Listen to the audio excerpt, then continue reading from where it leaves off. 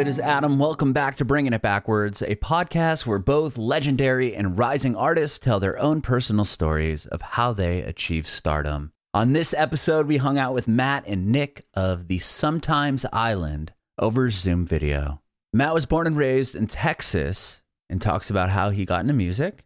Started off on drums or wanted to play drums. His parents got him a drum pad before they would invest in a full kit.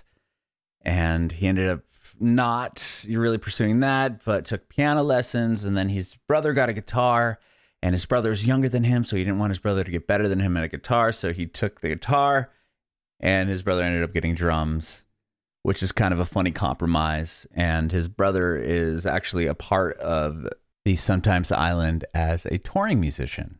Nick was raised in Virginia, and he grew up as a drummer. His dad's a drummer.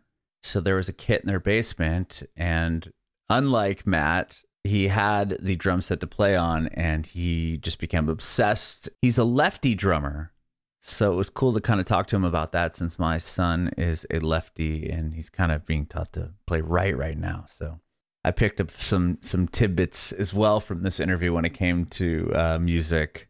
We hear about how both Nick and Matt ended up in Los Angeles. That's where the band formed. They were both a part of another band as kind of hired guns. And when that band fizzled out, they kind of left the band. Matt was already working on the Sometimes Island and touring as a solo artist on it, but he always wanted to put a band together. So that's how he grabbed Nick, and the band was full. They tell us about putting out those first couple records, where they were when COVID happened, and how that affected the latest EP, and all about their song Acapulco. You can watch our interview with Matt and Nick on our Facebook page and YouTube channel at Bringing It Backwards. It would be awesome if you subscribe to our channel, like us on Facebook, and follow us on Instagram, Twitter, and TikTok at Bringing Back Pod. And if you're listening to this on Spotify, Apple Music, Google Podcasts, it would be incredible if you follow us there as well, and hook us up with a 5-star review. We'd appreciate your support if you follow and subscribe to our podcast, wherever you listen to podcasts. We're Bringing It Backwards with the Sometimes Island. Morning. Hey, what's going on? I'm good, man. How are you? I'm doing well. Thank you so much for doing this. I think Nick jumped on. Awesome. I'm Adam, by the way, and I guess I'll wait for him so I can give my little spiel before we hop in. I'm Matt. It's good to meet you. Nice to meet you, Matt. What's up, Nick? Hey, how's it going, guys? How's it going? Good. How are you? I'm doing well. Thank you so much for doing this. Yeah, thanks for having us. Of course. My name's Adam, and this is a podcast about both you and your journey in music, and we'll talk about the EP and everything else that's going on with you guys. Awesome. Sweet. Are we recording now? When do we get started? Yeah, we just jump right in. Is that cool? That's very cool. Awesome. Sweet. So I always start off with born and raised. The guy you guys started in LA. Is that what I read? Yeah. The band's from LA.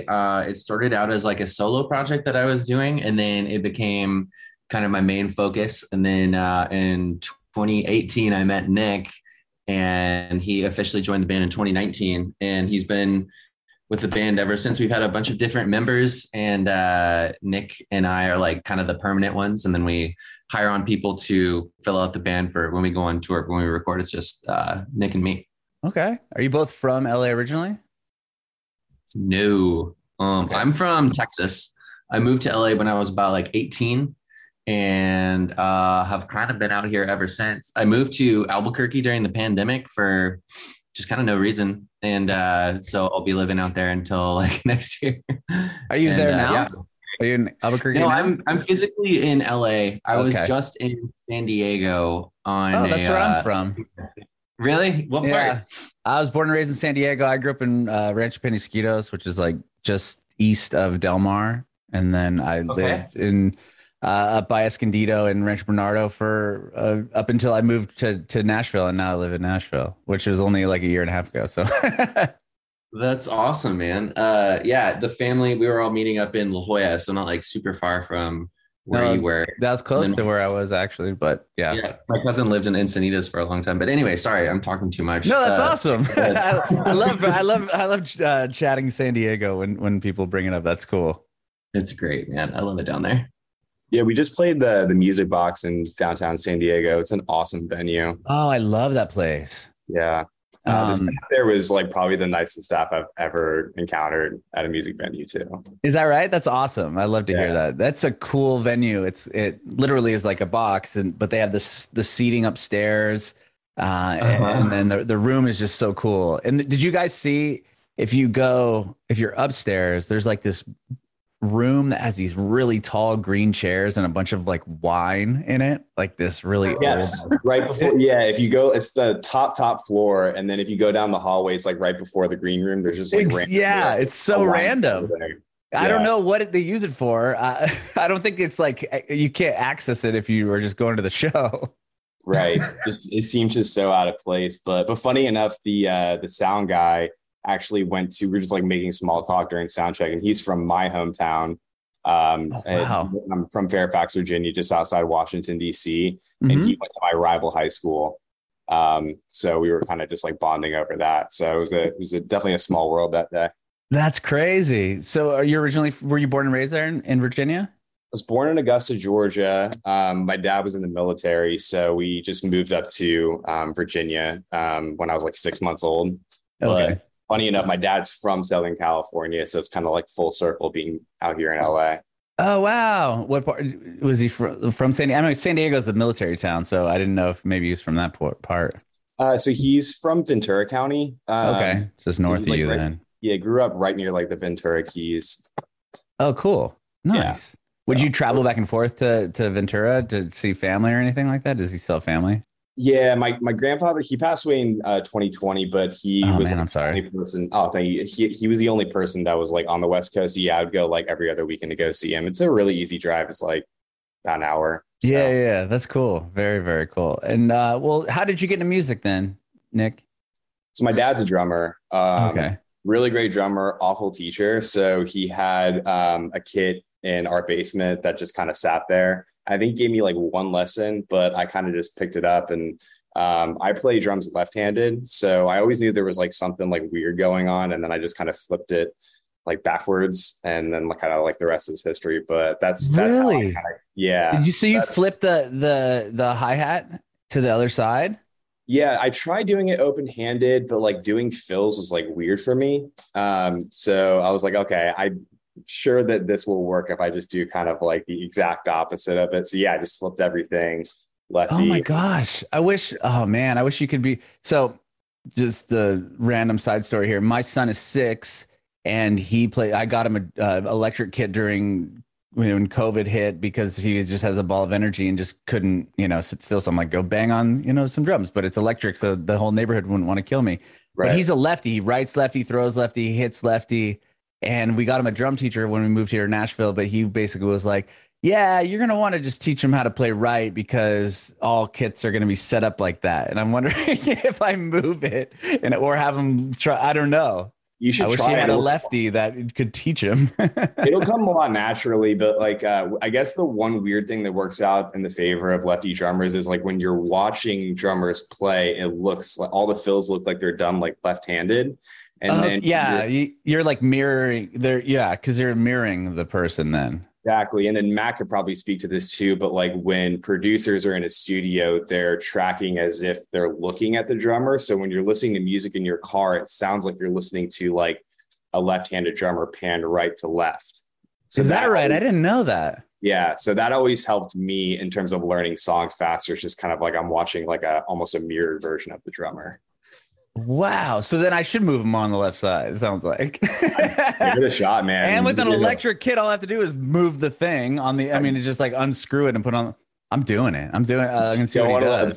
That $600 electric kit to go to waste, man. Just Right, especially if I don't need to like do much of anything other than because he plays it all the time and he gets the beats, but he only knows like 6 beats right now.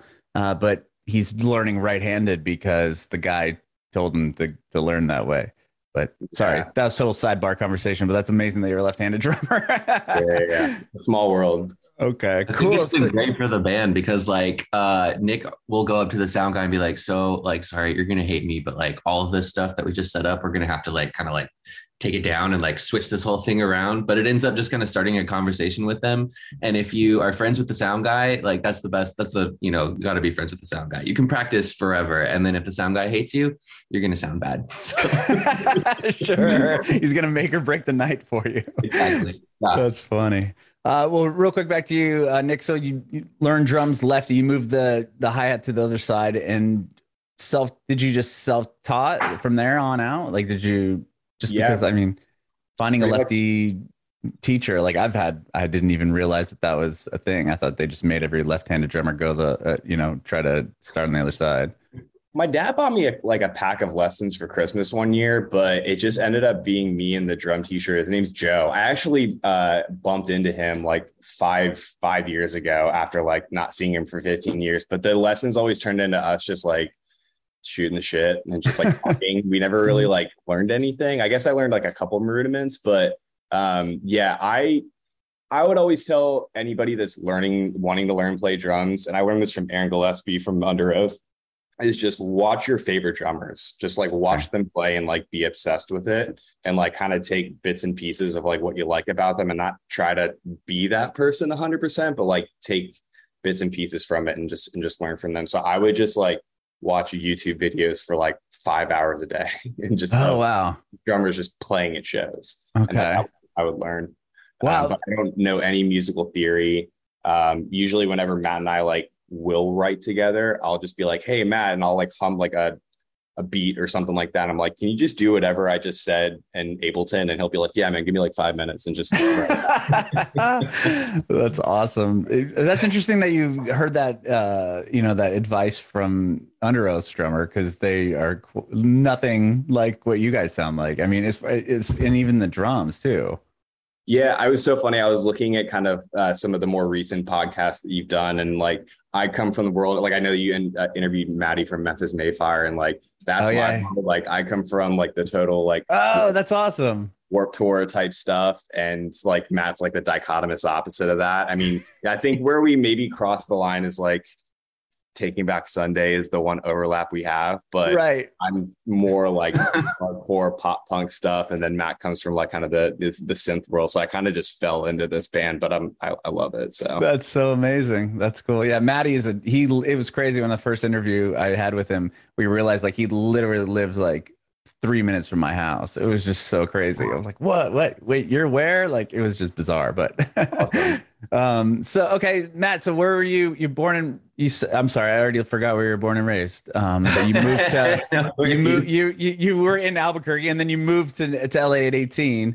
So I was born in Dallas and I grew up in Austin, and I moved to LA to like go to college and try to like make it in music or whatever when I was 18. And that was right when everybody was like moving to Austin because Austin's like the cool place to move to. So I was getting to LA and everybody's like, "Oh dude, yeah, you're from Austin? Like my friend just bought a house there. Like what's the cool place to go?" And I'm like, "No, like stay here."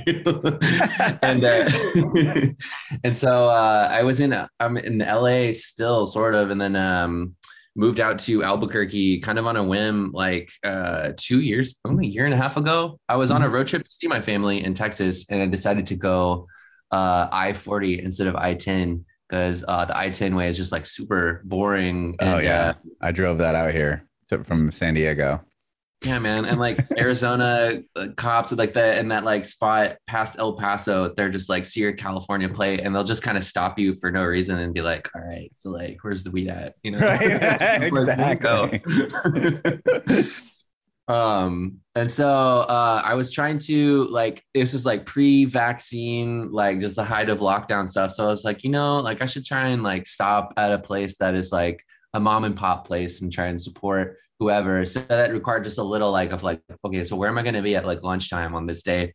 In Albuquerque, I stopped there and they like forgot to make my order. So I was like kind of like there for 20 minutes with like a free iced tea, just kind of like walking around, and was like, this place is like kind of seems like a hidden gem, and like what if I just moved here? I don't know. That's crazy. Then I told my sister when I saw her in Dallas, and she's like, oh, yeah, that's a cool idea. And I was like, what? That's not crazy? All right, I'm just going to do it. And so I did. And it was a great decision. It's like a pretty amazing music scene out there. A bunch of like up and coming musicians and bands and stuff, a bunch of which just all moved to Nashville and are like living at a house somewhere in Nashville. I got to like come out there and visit everybody. But that's cool. Yeah, man, the Albuquerque scene is thriving, and it's like the food is amazing.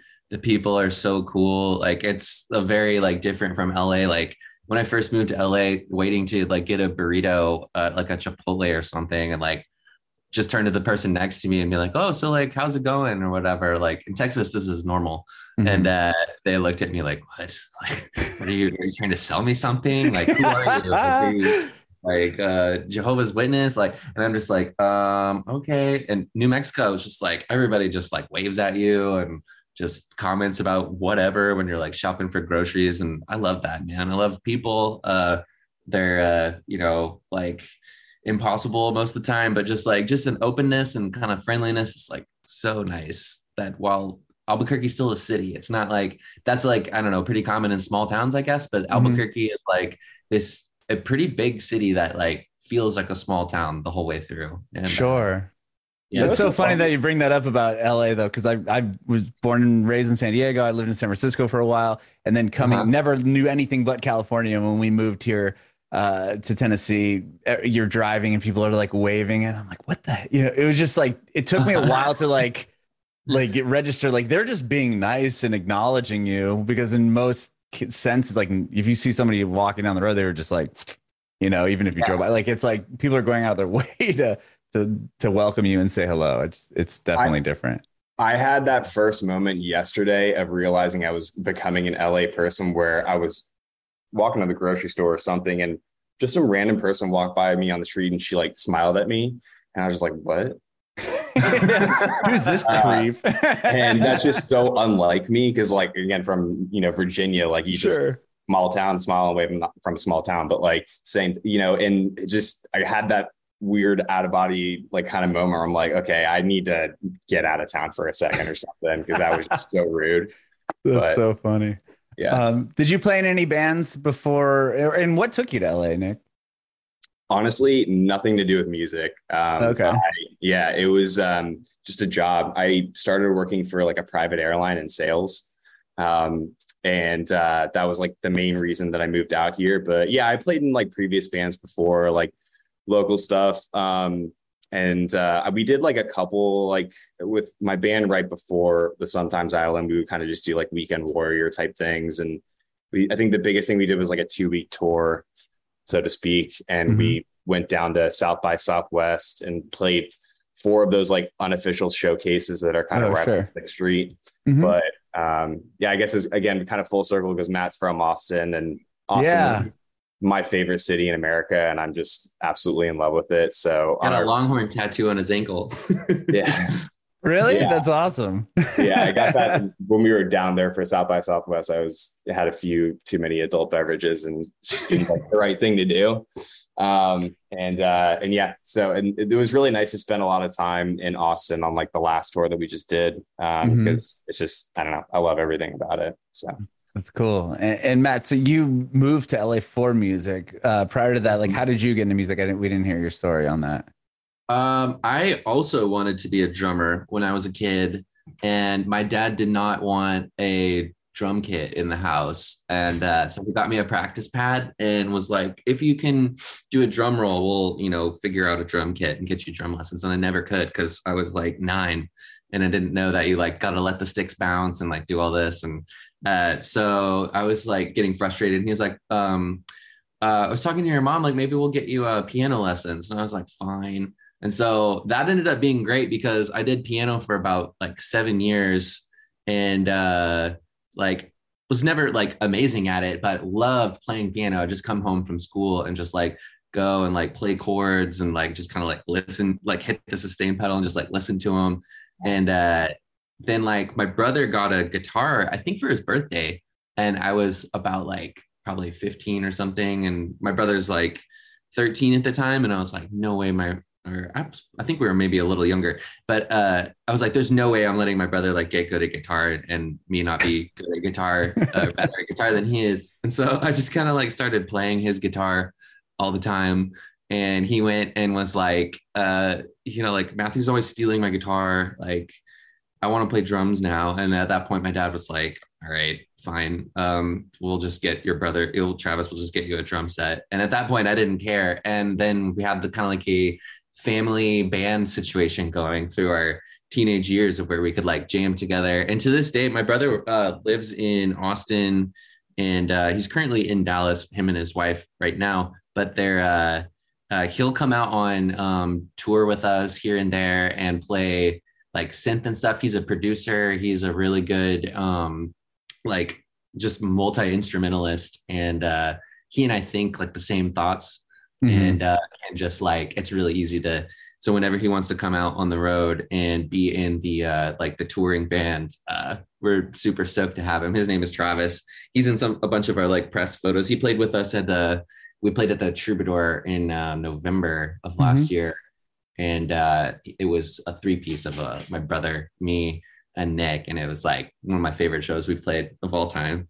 That's so cool. That's cool. Man. That's cool to have a drummer, and that's always the person that's the hardest to find, right? I mean, I'm sure, Nick, you got a pick of the litter of anyone you wanted to play with growing up as far as bands went, and then Matt, have a drummer in the house, like, okay, like let's like to jam at any moment. That's, at least when I was growing up, you could never find somebody that wanted to play drums, or the drummer would leave because they could go play with whoever they want or a bigger band, or Yeah. I always joke that I can be replaced at any given time, because like Travis is one of those people that's just like annoyingly good at everything. It could be just the most random thing, and you're just like, Matt and I will be trying to figure it out for like weeks, and then he'll just come up and like, we had this moment on tour where, I don't know, Matt, it was like some sort of cable or something was like not working, and I think the power supply for the keyboard, the power supply was like shot, and then somehow Travis got his hand. This is in Bellingham, Washington, just like not like a major city like college town.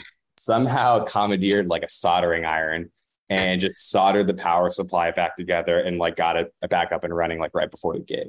Oh wow, crazy! But I always joke that I'm like replaceable at any time, because Travis also like rips on the drums. So during sound check, like the drum, you'll kind of, hit the snare and then the tom or whatever, and they'll ask you to play the full kit. And I've always thought that was like the most awkward thing to do, to like be put on the spot. So I usually just like turn to Travis and be like, hey man, do you want to do this? Oh, okay. Just to be like, oh, let me just show off here for a second. Come up with a random beat. I'm like, I don't know what to do. That's funny. Did you then start a band with your brother and Matt, or was it just the jam thing? We've never officially been in a band together, and that's my dream, is to like have him join full time. He's got like a wife and a full-time job at this like company that does virtual reality stuff, and so that's he's cool. Pretty much set. But so we've never actually been in a band together. I'm only like 2.5 years older than him, I think. But for some reason, our grade was like, when I was a senior in like college or high school, he would be a freshman. And so we never had same groups of friends. But yeah, man, one day would love that. Travis, listening? Come on, man. We're always sneaking into sales. That's funny. And then, so did you play in a band though, prior, even if it wasn't with your brother? Like, I mean, to want to leave Austin to come to LA at 18 to pursue music. Yeah, I've been in bands since I was like 14. We were in a band in like 7th grade, and then the next year in 8th grade we like won the talent show playing Smells Like Teen Spirit and Basket Case. Oh, that's cool. And I was like, this is awesome. I want to do this forever. 7th grade, you did that? I think we started the band in 7th grade, and then in 8th grade we're like playing, middle school parties and stuff, and that's right. Thought we were like just rock stars. Our first mosh pit I had this like out of body kind of moment, like looking at everything and being like, this is heaven. But to this day, it's like the live version, like playing music live is like the point to me. It's that like group feeling that you get, like just and like a song comes on, you just turn to like a stranger next to you and you guys are just like fully connected. It's beautiful, man. It's like heaven. And so when the pandemic hit, I was just like, oh no, like should I just do something else? Like this is bad. And you know, ended up just moving to Albuquerque instead of quitting music. And that kind of like kept things together. And so anyway, to answer your question, I'm rambling a little bit. Yeah, Nick and I met in a band where it was like a 4-piece, and Nick was playing drums. I was brought on as a guitar player and the bass player of that band. We all either like left or were fired all around the same time. And I was kind of like, hey guys, do you guys want to just be the band for this project called the Sometimes Island that I've been working on? And everybody was pretty much like, sure, over a various time frame. And then so that band kind of like became my backing band for a time. And that's how Nick and I initially met. The first time I saw Nick, I came to see that band playing at Emo Night at the Echo in Los Angeles. And I was hammered and don't remember meeting him at all, but I think I did that night. And then we went on to like be in that band together because that lineup got moved out. Anyway, was it like, you don't have to drop the name of the band, but was it like to join them? Were they like established? They had a thing going and they just needed members at a certain time, or were they more of a local? Yeah. Okay. I don't know what happened with the previous members, but I was friends with the singer and he was like, oh, like, you know, if we're looking for a guitar player, if you want to come on. And at that point I spent a lot of my the time in my 20s being a DJ. And that's how I learned how to produce stuff. But that cool. Kind of just, yeah. So that was really fun. And that's kind of like how I got into the synth side of stuff of the music that we make now. Mm-hmm. But DJing is like really fun, but it's really easy. And at least to like just kind of like maintain, you can go deep with it, but I found it kind of like lonely and was missing like actually playing an instrument. So I joined the band just to kind of like have more of like a bandy sort of that brotherhood with the other guys, and just playing an instrument and being something that I'm not like front and center, the singer, doing all the stuff, writing all the songs. I'm just like learning someone else's songs, sitting off to one side of the stage, playing guitar, you know, and then, you know, going home. And that was fun for a time, but also that wasn't fulfilling. And that led to, I was like, damn, yeah, the Sometimes Island, we need to like bring this lineup into this band now that everybody's free. And that's kind of like how things got really going, because until then I'd done tours as a one-man band, like driving around in a Honda Fit with a bunch of gear and backing tracks and stuff, and just setting up and playing in like the Pacific Northwest or, you know, wherever. And yeah, people would be like, where's your band? And I'm like, I don't know. And 2 years later, I was like, had an answer finally.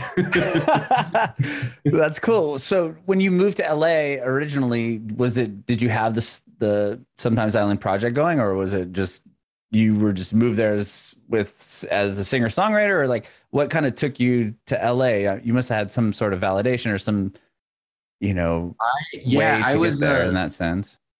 I was really good at taking standardized tests, and I got a scholarship to USC, and they're like had a music industry program at the time. Now they have like a popular music production and performance or something. Yeah, like that. They've got a pretty big music program there now, I think, right? Or yeah. Okay. I've talked to a few people that have went through it, which I thought was interesting. Yeah, I have mixed emotions on the ability to like go to college and like learn how to be a popular music performer. I don't that's the thing. And maybe that's bitterness, because like I graduated with a degree in music industry, and that was right when like streaming was starting to like really become the thing. And I had just like been learning like stuff based on like an industry that was like selling CDs, and music videos had $250,000 budgets, and all of that was just immediately out the window.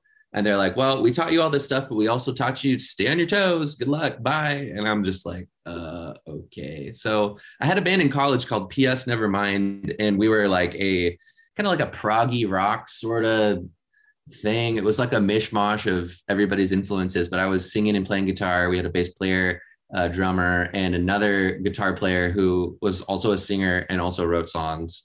And that was going pretty well, but everybody just graduated, and half the bands took like, like I'm going to be a doctor, or like, I'm moving to this city to work for this company. And so I was just like, damn. And kind of just started learning how to be really self-sufficient until being completely one-man band self-sufficient. I was like, this sucks, man. Like, I want to do this with other people. And that's what kind of like got me here to this situation. So kind of the best of both worlds. I'm like writing and producing music. And then Nick is like awesome to work with. He is amazing at playing to a click. And a lot of the songs we start or work with like a backing track, and Nick is just like, got it immediately. Some people have trouble with it. Nick is just like second nature to him. So that's fantastic. That's huge. What was the first, like, did you have any recordings out or anything out as the Sometimes Island before the band formed, or before Nick joined the band? I think, we had an EP out at that point, or I guess at that point, Sometimes Island I had an EP out at that point. And there'd been, I think the first thing I put out on the Sometimes Island was like a SoundCloud track in like 2014 or something like that. And it was just something that I never really took super seriously, or like, viewed in a way that was like, this needs to be like successful or commercial or whatever. This is what I want to do when I'm done doing everything else that I have to do in a day. And so that release was called Bad People, and I was like touring around in support of that. And that was kind of the beginnings. That was what I had to be like, these are the songs. I'm writing more. Like, Nick, what do you think? And eventually, how exactly did you join the band, Nick? What's the story? Well, I'll be vulnerable here for a second. Matt was being really nice about it, but out of the three people that were in that previous band where we all met, I was the only one that got fired.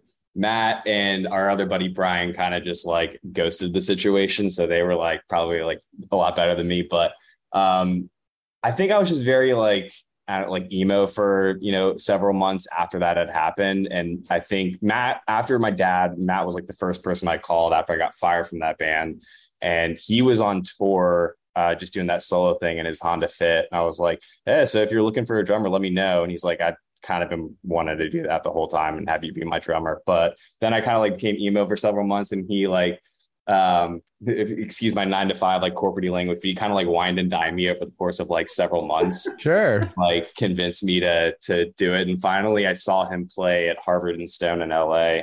It was just like an awesome show, and I was like, dude, let's do this. I'm in. So, that band that you guys were just discussing that you got like fired from, was that more like a gig that you had for a while, or it sounded like you had a job in LA, but was that what your main focus was? Like, was that a band that you were able to live off of, or were you still working there? It was just kind of like a hobby-ish type situation.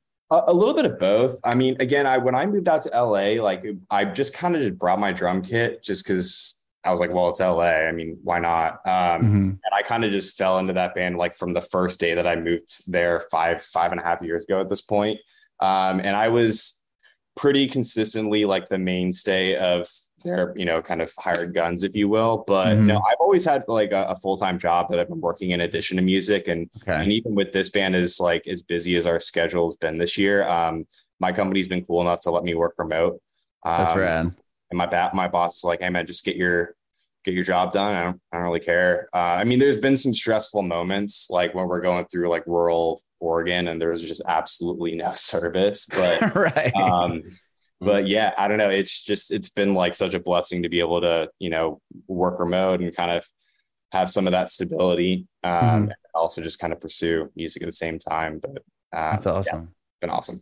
Very cool. What would you say, like, after the band kind of more solidified, at least with you and Nick and Matt, like, what was there like a big moment or like a kind of a turning point that you saw that like really validated the fact that you were kind of on the right path?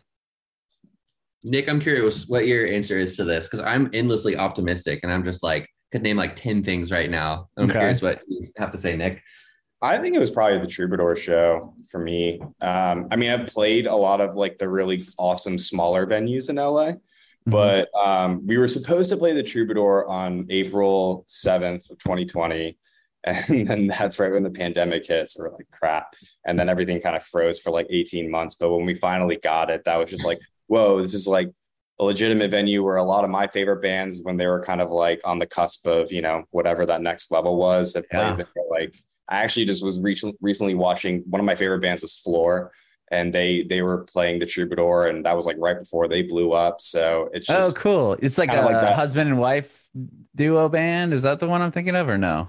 No, they're four guys from Oregon. Okay, I'm thinking of a totally different band then. I don't know who the hell I'm they're thinking awesome. of. You should check them out. Okay, I know the name, but I'm just putting the wrong artist to it. Never mind. Sorry. Go ahead. Nick, you still there? Did he freeze? He froze up on us. Oh, whatever. We should just leave this in every little bit of the silence. I love it. That's the fun of this. It's like the Zoom, just mishaps.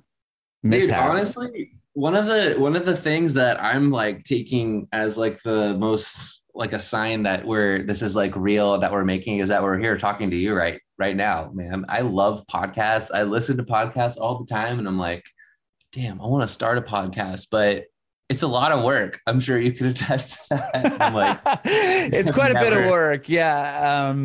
Yeah, no, but I came from radio. I was on the radio in San Diego and San Francisco for 17 years. And then when the pandemic hit, artists weren't doing anything. And I already had the podcast going for a couple of years, and it just became bigger than I anticipated it. Like more and more people, and I was getting bigger and bigger guests. And I was like, oh, wow, like this, I don't really need to do the radio. They're bleeding money. Like, car dealerships didn't even have chips, and the local Mossy whatever wasn't selling anything because and there was no money going into radio promotion because there was no one doing anything. And then this kind of just took over. But yeah, it's a lot of fun. I love doing this. Yeah, you made the right move, man. I took a class at USC. It was like radio something or other. On the first day, the professor was pretty much like, I'm summarizing, like, so radio's dying, and there's probably not a lot of future in this. And so here's the syllabus, and I just like dropped the class. That's awesome. Yeah, when I started in radio in 2006, and it was like the peak level of it as it slowly started to decline. Like, this is when the morning show contracts were multi-million dollars. And then now it's like, the bigger morning show people, at least in a smaller market, are making next to nothing. You know what I mean? Like I watched it just collapse so fast, and the pandemic didn't do anything to help it. It just shifted to podcasts now. I mean, like now, Spotify's like signing podcasters for millions and millions of dollars. And so it's just kind of like moved over there. So, and the music is on it's streaming. No one's discovering music on a radio station, because radio stations are picking up songs that are already booming on TikTok or other outlets. TikTok is the radio now. I'm not as like up on like the trend happening the day of, but when I find stuff, like I've been just seeing my family, and I think like my sister Maddie, who has a podcast as well called Easily Entertained. I don't think she's released it yet. But she will show me stuff and keeps me young. And so otherwise I'd be super lame and wouldn't have anything to write about.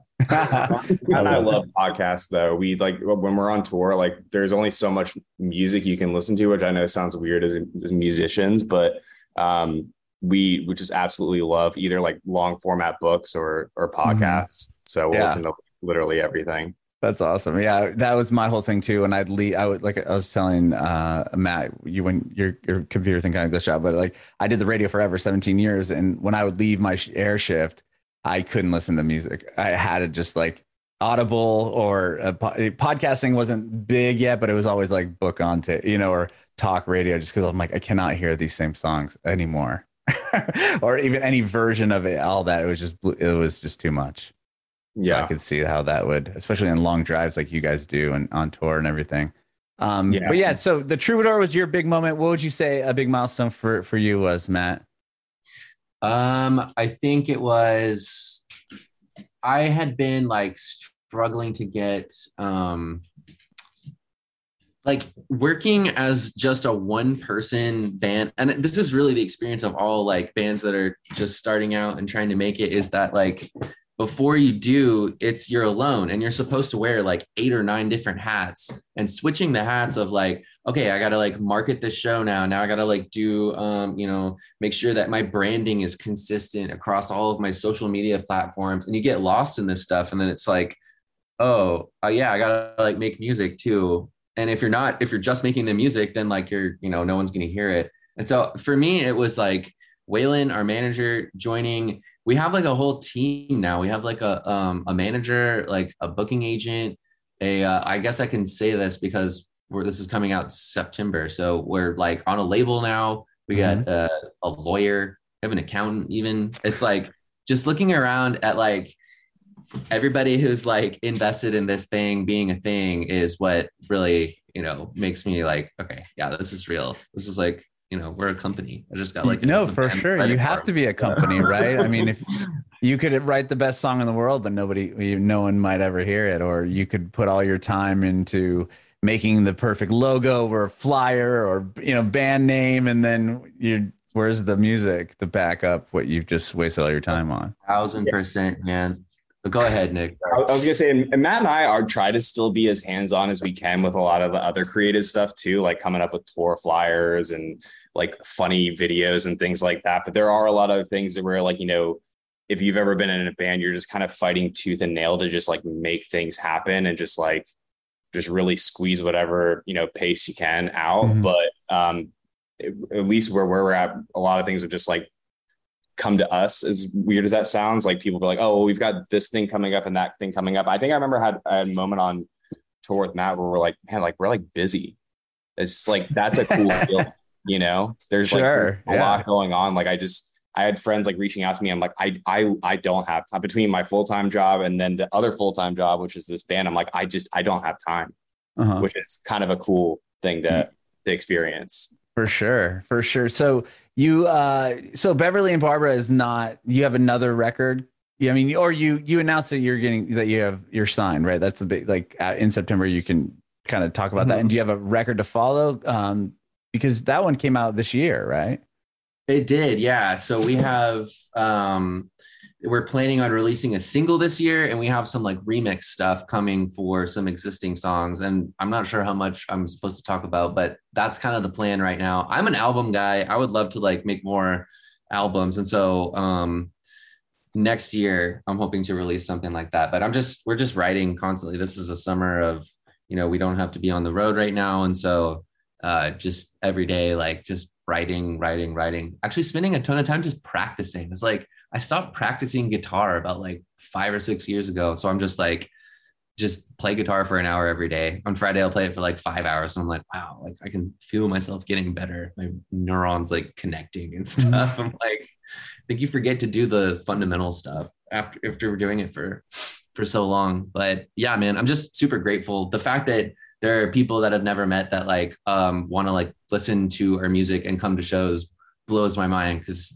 I spent so long being that guy just making music for no one that I'm like, this is amazing. Why does no one care? And, that really, that you go through a lot of like existential moments to get to where you really want to be. And a million people telling you that this is a bad idea. And I had a girlfriend tell me that she wished she'd met me 5 years down the road when I had a real job.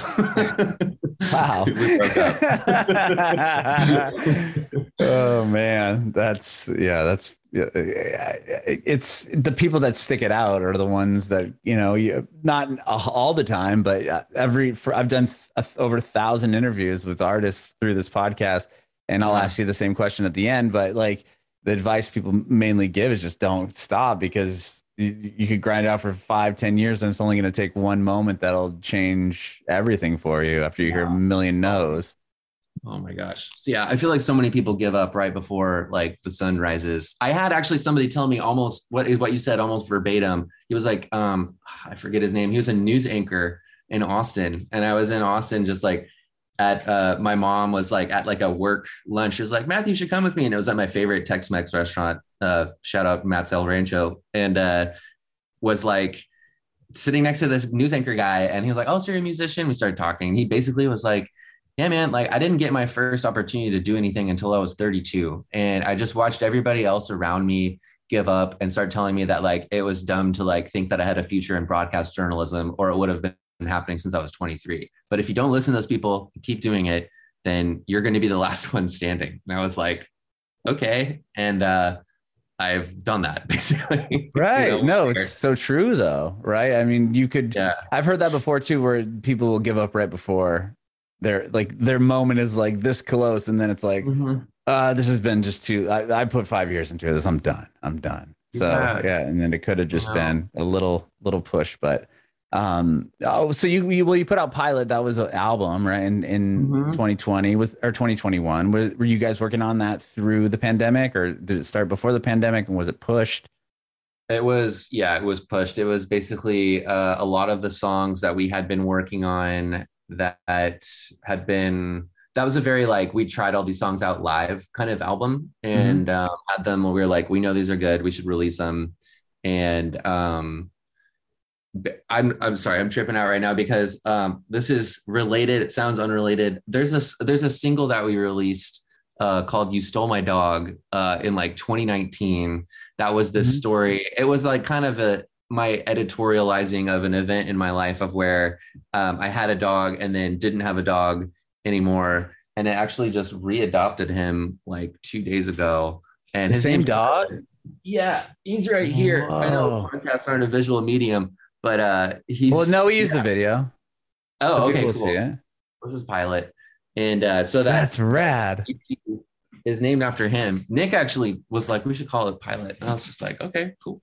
But yeah, so we had that and released that. There were songs on there that started to get some traction, and then it was really, I think Acapulco was the one that people started really noticing, which is off Beverly and Barbara. But yeah, man, it's all kind of like a blur. It's been just the pandemic really kind of like put me in a time warp. I have a hard time figuring out like, yeah, when did I write that song? I don't know, man. Sure. Okay. And were you writing a bit when you moved to like getting out of LA and then getting to Albuquerque? Did that change your like the way you're writing, or like different influences, or like could you tell that, oh, these songs I wouldn't have came if I wasn't living outside of Los Angeles? I feel like what Nick was describing about like humming into a voice note and then me kind of mocking it up, like that, I do that with him. I do that with my own ideas. And to really be creative, I feel like I need like some space and some silence. And LA is like not a lot of that. Like there's always an ambulance going by or like some dogs barking or something going on. And in Albuquerque, at least the part that I'm in is just like quiet and like still, and I can just like think and try stuff. And so there's nine songs on the Pilot album or EP or whatever you want to call it, and there's 6 on Beverly and Barbara, but each one of those is so much more like focused and honed in. And I don't think my influences changed or anything, but I think that I was for the first time really able to like hear a song in my head, and then at the end of the somebody sends the master back to us and I'm listening to it and I'm like, yeah, that's what it sounded like. And I think that's what I've been trying to do since I was like started making recorded music when I was like 19 or 20 or something. And for the first time I'm like, yeah, that's what I heard, and that's what it is now. So I told this to Matt the other day, but or the other week, but I wasn't as involved in the writing process for Beverly and Barbara, but I love that album or EP so much better than Pilot. I don't know what it is, because it's like almost like Matt went to Albuquerque and kind of just had this whole other like life kind of experience type stuff. And it was, I think he was writing from that perspective of just like seeing and experiencing new things, that it was almost just like almost a different person altogether. So I loved it. I'm obsessed with that new EP. Yeah, would he just send you the songs and be like, and you were like, well, this is done? Like, how did that? Matt and I's writing process is a little weird. It's basically like sometimes we'll like have a few adult beverages and write stuff from scratch, but more often than not, what it will be is Matt will come out with like kind of the foundation of the song, and then I'll come out and visit him in Albuquerque, and just kind of like almost as if like somebody from the label's coming into the studio to like listen the to it. A&R's like, all right, let's hear it. And I'll just be like really quiet and listen to it. I'll be like, oh, that, you know, like subtle thing that you kind of have in the background, that's your main hook. So sometimes it kind of like rocks his world a little bit, where he's just like so pumped about what he's showing me, and I'm like, just change that and that'll be better. And then yeah, that's pretty much the main kind of gist of us like writing, is he'll just have that kind of first cut. I'll like kind of give him my thoughts on it, and then he'll come back. And my favorite part about it though is like he won't, and I ask him not to show me the songs until the final like variation of it, until like it's ready to be released, because he'll do these little extra nuggets that like I'm just kind of I want to kind of experience it as if I was like a fan. Sure. So I always tell him, I'm like, here are my thoughts, go back and do whatever you got to do, and then just don't show it to me until it's released. I love that. That's cool. Which is kind of weird, but I love it.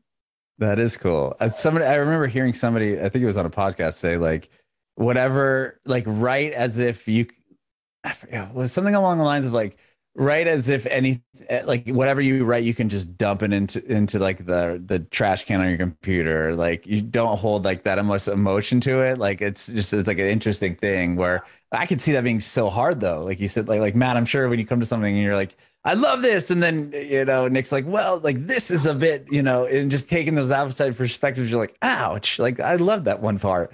Like, are you able to separate yourself from that? Yes, I'm so glad you said that. I've actually Matt's ethos. It's literally Matt's ethos when it comes to writing. There's a Stephen King quote. He actually took it from William Faulkner. The original quote was, "In writing, you must kill your darlings." And Stephen King's version is, kill your darlings, even when it breaks your egocentric little scribbler's heart, kill your darlings." And so what Nick was talking about hearing like the final version and hearing it as a fan, that is what you got to do. Like we make this stuff, and then I like put it away for like 2 weeks, and then I'll come back and listen to it, and it sounds like someone else's song for the first time. You only get that one little shot and you're walking around like, listen to this. And those are the times where I'm hearing it, and either Nick will tell me something like this, or I'll kind of hear it as I'm like listening back or something and be like, this chorus sucks, or like this entire second verse doesn't need to be here, or like this bridge needs to be, we just need to erase it. Of where like I was too close to it before to like hear that, and you hear and be like, oh. And so you get rid of stuff like the Acapulco was just like streaming wise our most successful song. I was listening back to the Ableton track of it, and there's this whole gorgeous like backing vocal thing that I had made in the last chorus, and I was just like, you know what, it doesn't need it. It sounds good, but like it just doesn't need it. And so I just, you know, took it out, and I was like, I don't know, a little proud that I was able to do that, because it's not, you know, if the more you can do with less, you know, it's just, that's how you make something really powerful, is like, just go in, you know, don't edit as you create, but like at the end, throw as much of it into the trash as you possibly can, until the only thing left is like the thing that tells the story. Not standing alone is the song. All this other floof is just like, it might sound great to you, but it's probably just because you're used to hearing it. It's like, you know, like, oh, we can't get rid of this couch. It's my favorite couch. You know, kind of like, this couch is disgusting. It's time for a new couch. I love that. That's cool. So you said you have another song coming out soon, and with the label announcement and everything. Is that something recently written, like a song you wrote in Albuquerque, or is it something you worked on recently together? It's it'll come out at the end of the year, and I can't talk about it too much because it doesn't exist yet. There's a whole bunch of demos we're working on right now. So this is just like our creation. I love it. I thought Matt was about to say that there was a song, and I'd be like, yo, dude, what's up? Like, I didn't know. He's like, oh yeah, I'll play it for you later, so then you can tell me what to take. Would have been news to me too. Well, I love it. Thank you both so much for doing this. This has been so much fun chatting with you guys. I do have one more question. We were just totally talking about it, but maybe a concise version of just if you have any advice for aspiring artists. Oh man. I'll go. It was my favorite quote from the lead or the kind of the founding member of that band, Shiny Toy Guns. His name's Gregory. Yeah, I love that band. And yeah, he said you have to be obsessed with it. Like, I mean, passion and hard work is obviously one thing, but like if you look back on your time of like going through all the shows you were playing to just the sound guy or bands playing for other bands, and you're just like, what am I doing here? You have to realize that you've been like obsessed with it the entire time. It's just like an innate thing. So that would be my advice. It's just like, just tell yourself whether you're obsessed with it or not. I love that. What about you, Matt? So for writing, it would be the kill your darlings thing. But for the just like the band side of like, I'm sure there's people listening right now that like are like, I want to do this for a living. I want to be on this podcast. And I would just say like, just like reach out to as many people as possible and build a team. And once you're building a team, like let go, like delegate, like let other people do what you feel like you might be able to do a little better, and they're doing it like slightly different. Just let go and just trust. And if you have the right team, you know, like having the right team is better and more important than having the right direction, even, because like it'll figure itself out. If you have these people around you that like you believe in, you support each other, like it's all going to be okay. And if there's somebody that you're working with that isn't the right person, like, man, just like let go, you know? I don't know who I'm talking to, but you're out there. Just do it.